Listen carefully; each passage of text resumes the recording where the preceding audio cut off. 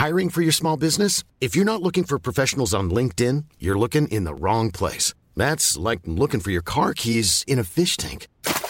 LinkedIn helps you hire professionals you can't find anywhere else, even those who aren't actively searching for a new job but might be open to the perfect role. In a given month, over 70% of LinkedIn users don't even visit other leading job sites. So start looking in the right place. With LinkedIn, you can hire professionals like a professional. Post your free job on linkedin.com/people today.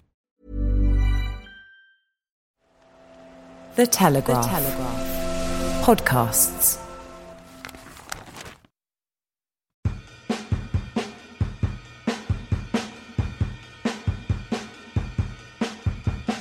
Hello and welcome to Fashion Unzipped, the new podcast from the Telegraph fashion team.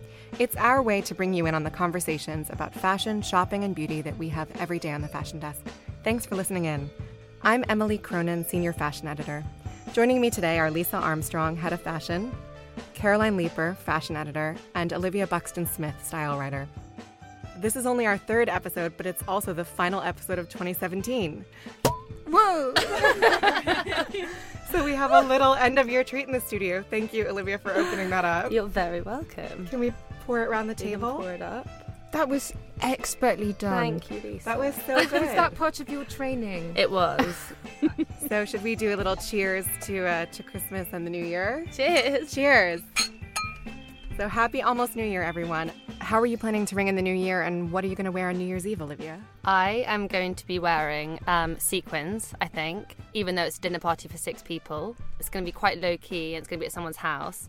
But I've kind of been desperate to wear sequins for the last 6 months. I'm yet to buy anything full sequin. I have sequin embellished things. But yeah, I'm going to go all out for sure. I'm Caroline, and we always host a fancy dress party at ours on New Year's Eve. The theme is always to come as something from that year. So last year I was the Queen on her 90th birthday. I don't know what I'm going to be. Did you yet. wear coat and matching dress? I did. Pearls. The bright green one, or It was a sky blue ensemble with beige tights and similar old lady shoes. And grey wig and pearls. Those old lady shoes have been very fashionable this year. Thank you, courtesy of Celine. They have a low block. Is very, very chic. The Queen's very on point. Or not. She doesn't wear pointy shoes, which is very clever of her because they're so uncomfortable. I think it's so interesting the way sequins have just gone splatter this year. And what's really great about them, this is Lisa, by the way, is that I've discovered coloured sequins, which sounds really obvious, but I think this is the year when we've really had so many coloured sequins, blue, green, you can get them to match your eyes. It's really fun. I only ever really wore gold or silver sequins before, so I've kind of splashed out and got myself a blue sequined blouse, and I shall be wearing that until July at least. I love that. Yeah, you're making me think of the pink sequined preen for LK Bennett dress that we all admired over the summer. Yes. Was it summer? Oh, it might have been autumn. It was autumn. Yeah. That came out in autumn, and then I saw it on Annie Lennox at a party at Salma Hayek's, because that's how I roll. So grand. And I remember saying to everyone the next day, because everyone was saying, "God, what was Salma's house like?" And I was saying, "But Annie was there, and I think she was wearing LK Bennett, but she couldn't have been. Surely Annie Lennox wouldn't be an LK Bennett, but it was LK Bennett. It was a really good dress. She looked one. great. I'm going to be pretending that I'm at the top of the world in the Rainbow Room sipping champagne cocktails. Actually, I'm going to be at a neighbor's house, someone else who has small kids, and I'm going to not dress the part. I'm going to wear kind of an iridescent blue ruched velvet Tibby dress that I recently got and wore completely out of context for the first time to work. So it's a real night when clothes sort of kind of make or break the event in a way, because I know a lot of people, even people in their 20s, saying, "Oh, I hate New Year." I hate New Year personally. There's so much pressure. It's always been one of those evenings that rarely lives up to its promise. But I think you can be at home just with the cat, and if you're dressed up, it feels a little bit better. It's so true. That and some after eights and some bubbly, and yeah, what could be bad? Also, start as you mean to go on. This is how you're kicking off a new year. Exactly. You want to set the tone, don't you? With sequins. Yeah. Make sure you subscribe to the Telegraph Fashion Unzipped podcast so you don't miss any of the stories that are coming up. The new Versace campaign is here, and it features, as Lisa wrote, a cross-generational array of women having fun. It stars Naomi Campbell, Christy Turlington, Giselle Bundchen, Cindy Crawford, and Crawford's teenage daughter, Kaya Gerber, who range in age from 16 to 51. But the most notable thing about the campaign may just be that the brand left Turlington's smile lines unretouched. Lisa, tell us the story. Well, it should be a non-story, shouldn't it? The fact that, hey, models' lines left in. But what was interesting was that when I was shown those pictures a few weeks ago, unretouched by the Versace press office, I said, I love, of course, they're amazing, by Stephen Meisel, who's a sort of a genius. I hope you leave the wrinkles in, ha, ha, ha. And the press office kind of said, yeah, we'll dream on. And lo and behold, when they came back after weeks of airbrushing, the lines were still in. So hats off to Donatella, actually, because it sounds such a trivial point, but it's big. And when a brand like Versace puts a little message like this out, it actually has huge reverberations, I think, in the world beyond. So, I won't name names, but let's see some of those big beauty brands that give you unrecognisable looking actresses because they've been so airbrushed. Let's see those actresses in all their natural or semi-natural glory.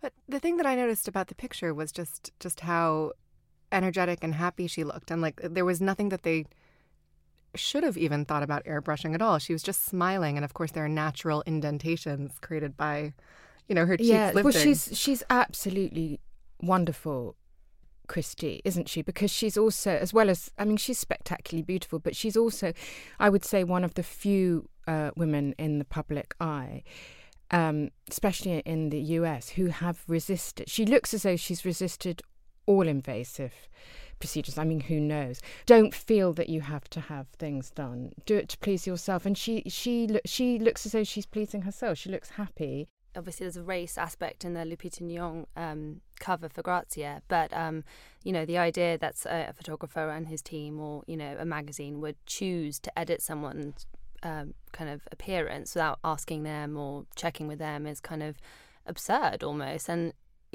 whether it's to do with the hairstyle or to do with a wrinkle, and it's just kind of dishonest. It feels a bit dishonest. I do think generally it's not what people want to see anymore, though, is it? People are have seen so much of that super airbrushed era that now, you do just want to see people in all their natural glory. And if you look at things like the kind of models that are breaking through now and what's happening in the wider industry, I think it's reflective that, the girls with the biggest Instagram followers and the ones who are the more popular personalities are now the ones in the Forbes list. And you've got Ashley Graham in there for the first time, a plus-size model in amongst the top earners. What was interesting at the Alexander McQueen show back in September was that Sarah Burton had cast some normal size women in it.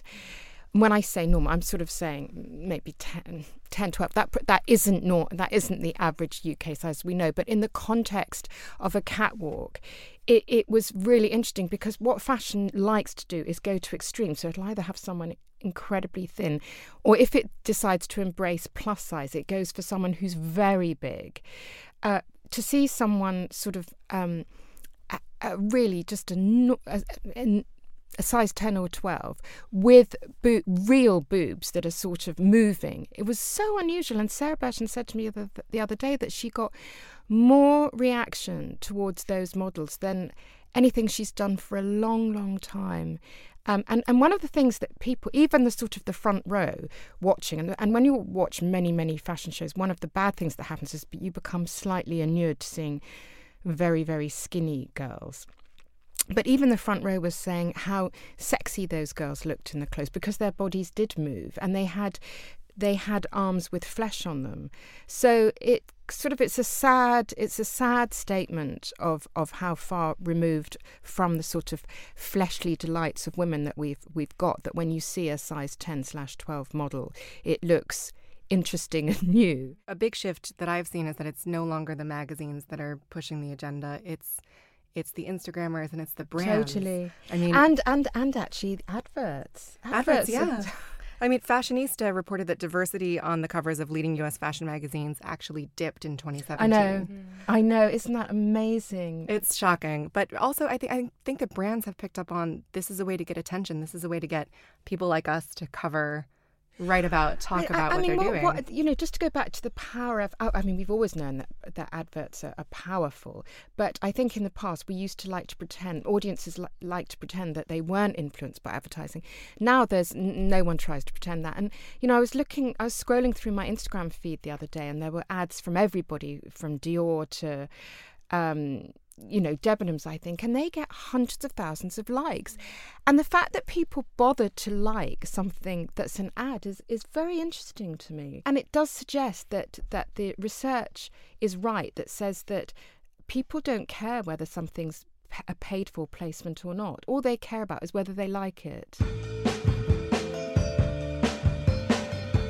So Lisa included an aside at the end of her story this week about Jimmy Choo, Michael Kors and Gucci all banning fur from their mainline collections. So do we think this is a pivotal moment for fashion? Well, I think it's a pivotal moment for the moment. Because, I remember in the 80s when nobody really young wore fur. It was for old ladies who were too rich, too thin, that kind of thing. And then it became very fashionable because these things come in cycles, and also because the big fur brands started sponsoring fashion colleges. And that's where it began. Plus, it had some very powerful friends on magazines who were promoting it. So, yeah, it's going out of fashion. And the worst thing you can ever say in the fashion industry is, oh, it's not modern. And I think that's exactly what Gucci said about fur.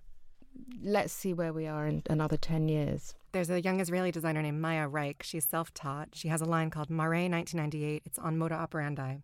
She has a faux mink coat that looks like the kind of thing you would feel very lucky to inherit from your wealthy grandmother. And she says that the quality of fake fur these days is just too much to turn down.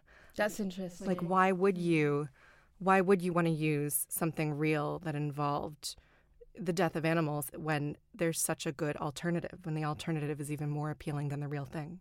Yeah, I would have to agree with that. And also there's just so many brands, whether it's high street brands or, designer brands, whether it's shrimps or whether it's something that Mango's done or whether it's, something you picked up in Zara.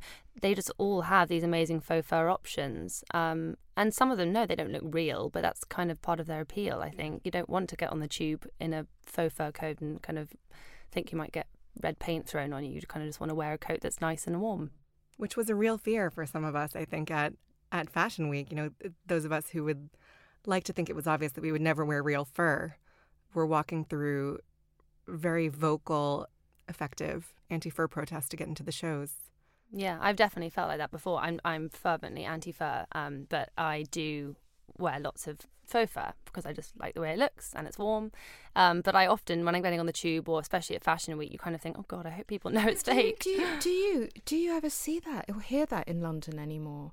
I mean, definitely, I had friends who would hiss at people in lifts if they were wearing fur, but not anymore. I feel like part of the point is that you almost can't identify between the two anymore. Like you say, the quality of the fur is so good that to an untrained eye, would you know on the tube? Sometimes, I mean, I have got a very trained eye for this, but sometimes even I, if it's on the tube, I'll do this. I'll sort of see if it's very busy, I can sort of slightly touch it in a non-creepy, non-Harvey Weinstein way, because it does look very convincing. I was in the showrooms where the designers set up during Fashion Week, and was talking to a publicist who was wearing this beautiful fine gauge, gray cashmere polo neck. Shame that it had a fur collar and cuffs. And she was saying, gosh, I really hope that they think that it's fake. That's so funny. So just That's having to kind of fake when it's real is a change. This Wednesday evening, there's going to be a peaceful protest against period poverty in Parliament Square. That is a tongue twister. It's the culmination of a months-long campaign by Amika George, an 18-year-old A-level student from London, whose Free Periods campaign is urging the government to provide free menstrual products for all children already receiving free school meals. And everyone attending the march has been asked to wear, what else? The color red. Now, I can't say that we spend overly much time talking about periods in fashion, but this is another moment for color on a mass scale. what do you think it is about the politicization of color that we're seeing these days? It's really interesting, isn't it? I mean, we've seen fuchsia pink, the colour that no one would have worn, apart from Katie Price, possibly. You know, suddenly this year it's become a political colour. It's the colour of, the Pussy Power beanie hats that were worn at the women's marches. Hillary Clinton wearing white after her defeat. She wore white to the inauguration of her enemy. It's a suffragette colour along with purple. Yes, colours. I wonder if that's going to change the way we feel about wearing certain colours, and whether we feel that we can't wear certain colours anymore. I don't know. It's definitely, it brings an added dimension to Colour Me Beautiful, doesn't it? Colour Me Powerful, Colour Me Political. Oh gosh, colours that we can't wear because we are ideologically opposed. Great. Did anyone see as well the thing about actresses being urged to wear black on the Golden Globes red carpet? Is it in solidarity for the fact that there's just no racial diversity in the lineup? Is that what it's for? That would make sense, but that's not it. People like Meryl Streep and I think Mary J. Blige and Jessica Chastain, Emma Stone have all said that they're going to wear black to the Golden Globes to protest the sexual harassment scandals roiling Hollywood. There will be somebody who doesn't wear black because it's a great way to get noticed, even if it's the wrong way to get noticed in this particular instance. I mean, that is a cause that you cannot not support. You can't, but how tempting would it be to be the one woman in red? Well, you'd be supporting period poverty, so that's okay. For more on all the stories we've discussed today, take a look at telegraph.co.uk/fashion and buy a copy of today's paper. And of course, please do subscribe to Fashion Unzipped whenever you listen to a podcast. That last news story leads nicely into the main part of the episode, a fashionable look back at 2017. Near the end of every year, we spend a lot of time combing through all the red carpet pictures from the year and revisiting the people and events that we couldn't seem to stop talking about.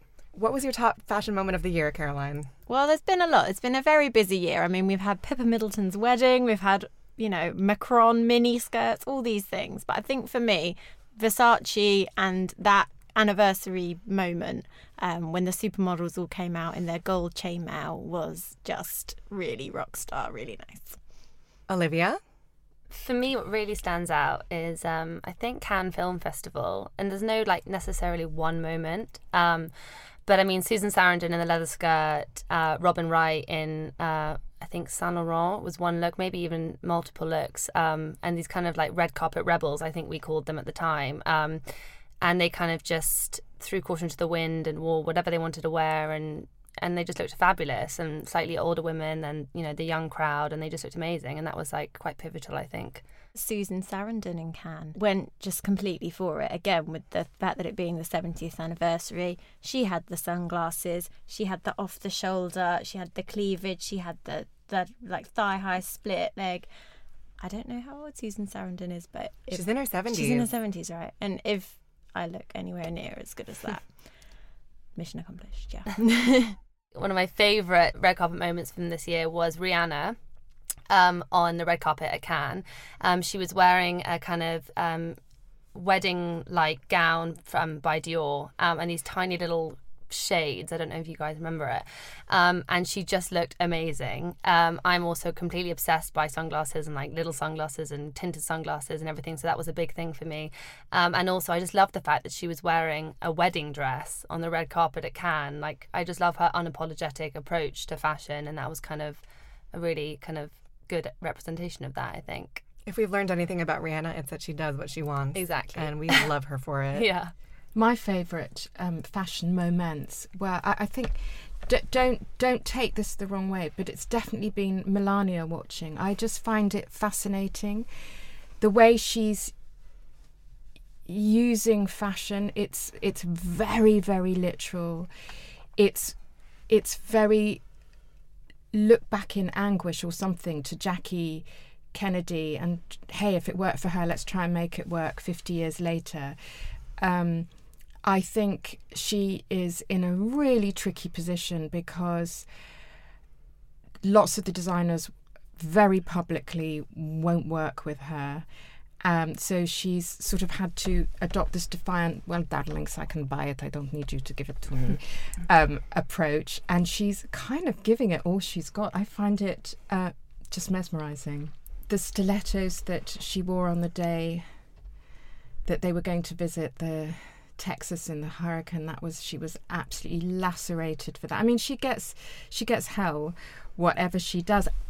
And yet, beyond the sort of liberal newspapers, there is this whole caucus of people who absolutely adore the way she dresses. She's selling clothes. She is, because she looks good in them. I mean, I think she can't, no matter what she wears, she can't win. She's a very elegant woman. I really think she can't win no matter what, unless she could win if we ever get to see the Melania Trump version of a divorce dress. Oh, yeah. There will be bunting across the globe, won't there? That will be the prom dress to wear in 2021 or whatever. Yes. My favorite style moment of the year, obviously Versace as well, but beyond that, I was really moved by all the women's rights activists who wore red robes and white bonnets, Handmaid's Tale style, to protest gender discrimination and infringement of reproductive rights in the U.S. It was just such a powerful, stark visual that completely chimed with pop culture, and you knew what it meant precisely the second that you saw it. And that was a moment where what people wore really had power beyond people who care about fashion. Yeah. And what's interesting is that show, I don't think would have had nearly the resonance it has turned out to have if it hadn't been for what's going on in America with women's reproductive rights and so forth, and the general climate of all the abuse that's come out. If Trump hadn't got in, we would have looked at that show and seen it as a bit of a sort of futuristic kind of escapism, but it looked horribly, horribly topical. Well, instead you have some people who say that it's a playbook. Yeah, exactly. A playbook for what they hope to achieve on the alt-right. The flip side of that, of course, is watching the show, given the mood of modest fashion that came into the mainstream in 2017, there were moments watching the show where I would pause and see, the commander's wife in her high-necked, long-sleeve teal dress and think, is that Amelia Wickstead? Yes. Where can I get that dress? Well, Preen's done a full bonnet and red dress look, didn't they? But I was at a fashion dinner in the summer, and there were three of us all in sort of demure greeny blue dresses, and somebody said at one point, "We are the commander's wives." I don't know how that happened. We didn't mean to be, but it had seeped into our consciousness. It's a great colour. It's a very good colour. I mean, we also talk a lot about trends in our job, and there's some that we might herald and we might try. Sock boots, Lisa's wearing them today. And then we might keep them, or we might say, actually, I'm going to leave you behind. Trends that you hope stay in 2017. Cushion bags. It was a weird thing that happened on the catwalk, mother of pearl, a few other places. What was the point? Did it ever leave the runway, though? Like, did you ever see someone with But didn't Celine start with those about 3 years ago? They did those big puffy bags that did go into production. I quite like the idea of when you're on a plane and you don't know where to put your head, and it's either on the person's shoulder next to you, or, hey, you've got this cushion bag. Maybe if they make neck cushion bags, we'll reconsider. I think so. I'm already there. For me, it's yellow. I'm sorry, yellow. I gave you a shot. It was never meant to be. Nope. No yellow. No thank you. I am going to be bidding farewell to overcomplicated denim. I don't mind a step hem. I don't mind a bit of a frayed hem, but I'm not for these kind of weird deconstructed, sort of longer on the side and shorter on the other side, and I just don't know what to do with them, and I'm a jeans fanatic, so I'm going to kind of keep it simple in 2018 with kind of like classic styles. Well, I'm waving toodaloo to statement sleeves. Goodbye, good riddance. I've draped you across many a bowl of soup. I have to rumble Lisa right now. She's wearing a statement sleeve, and it looks marvelous. I'm not going to say where it's from, but it's... I love it. And the reason why I'm in a quandary, because I've cut off many a statement sleeve, or I've got my lovely alterations person to do it. But there's stripes on the end of these. It's navy and white, what I'm wearing today, this jumper. And the navy and white stripes are right at the bottom of the sleeve. So, I'm in a dilemma here, people. There are no soup stains on that. Not yet. You could get it taken up and sewn on, but or you could just end on the velvet wrist tie. That is an excellent statement sleeve. Okay, goodbye to that lot. But what are you all most looking forward to in 2018, Caroline? Frida Kahlo at the V&A. Yes. Bring it on. June. It's a bit of a while to wait, really, but I'm excited. We can start channeling that look way before then. The jewellery, the flowers. I call flower crowns. You can have unibrow. We're going to have to... I'm there because I was in Mexico earlier this year. I went to the Frida Kahlo house. It is amazing. You become Frida. I bought velvet floral top handmade by ladies in Yucatan. I've got the outfit already. That's such an unfair advantage. I think we should all go. You all need to go to Mexico on a working trip. I am looking forward to cowboy boots.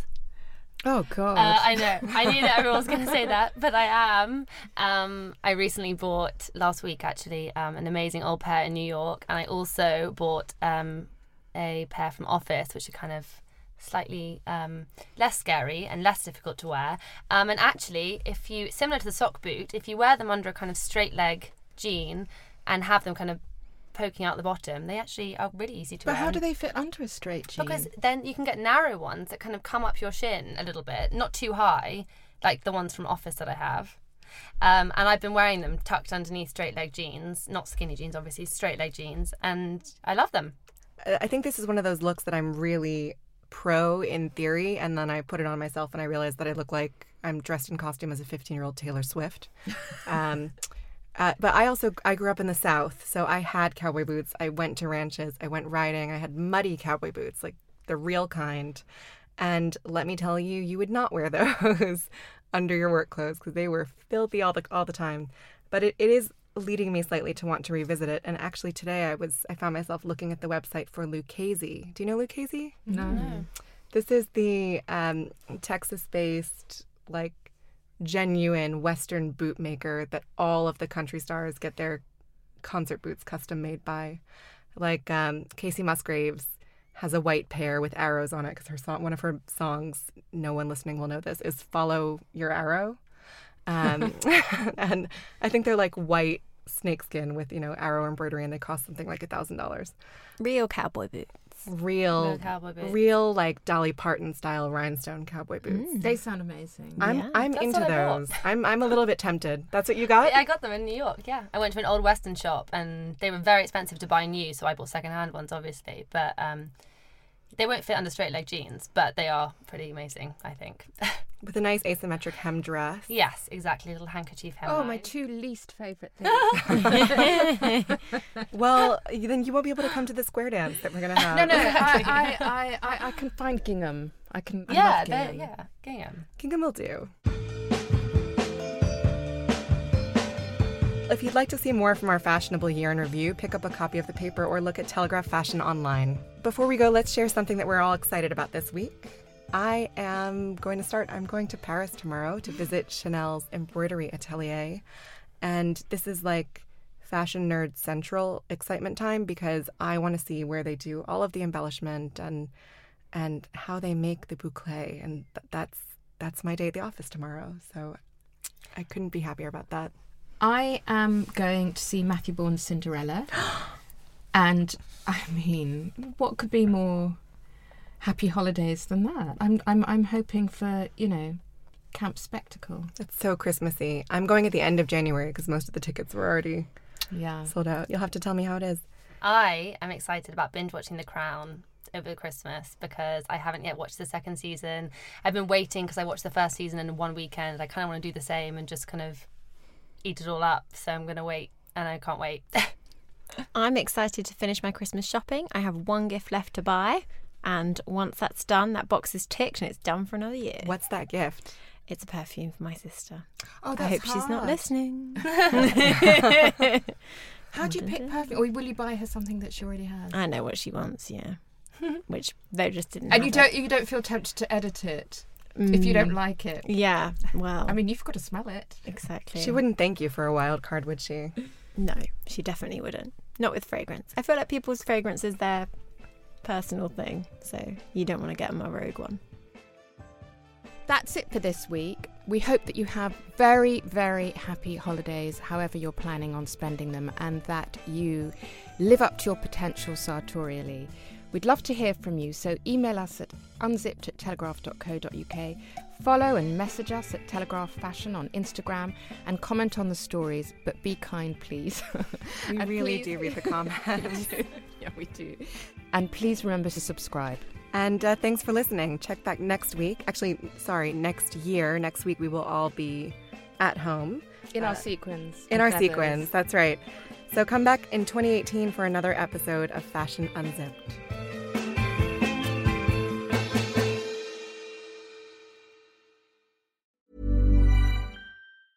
Hey, it's Paige DeSorbo from Giggly Squad. High quality fashion without the price tag. Say hello to Quince. I'm snagging high-end essentials like cozy cashmere sweaters, sleek leather jackets, fine jewelry, and so much more. With Quince being 50 to 80% less than similar brands. And they partner with factories that prioritize safe, ethical, and responsible manufacturing. I love that. Luxury quality within reach. Go to quince.com/style to get free shipping and 365-day returns on your next order. Quince.com/style.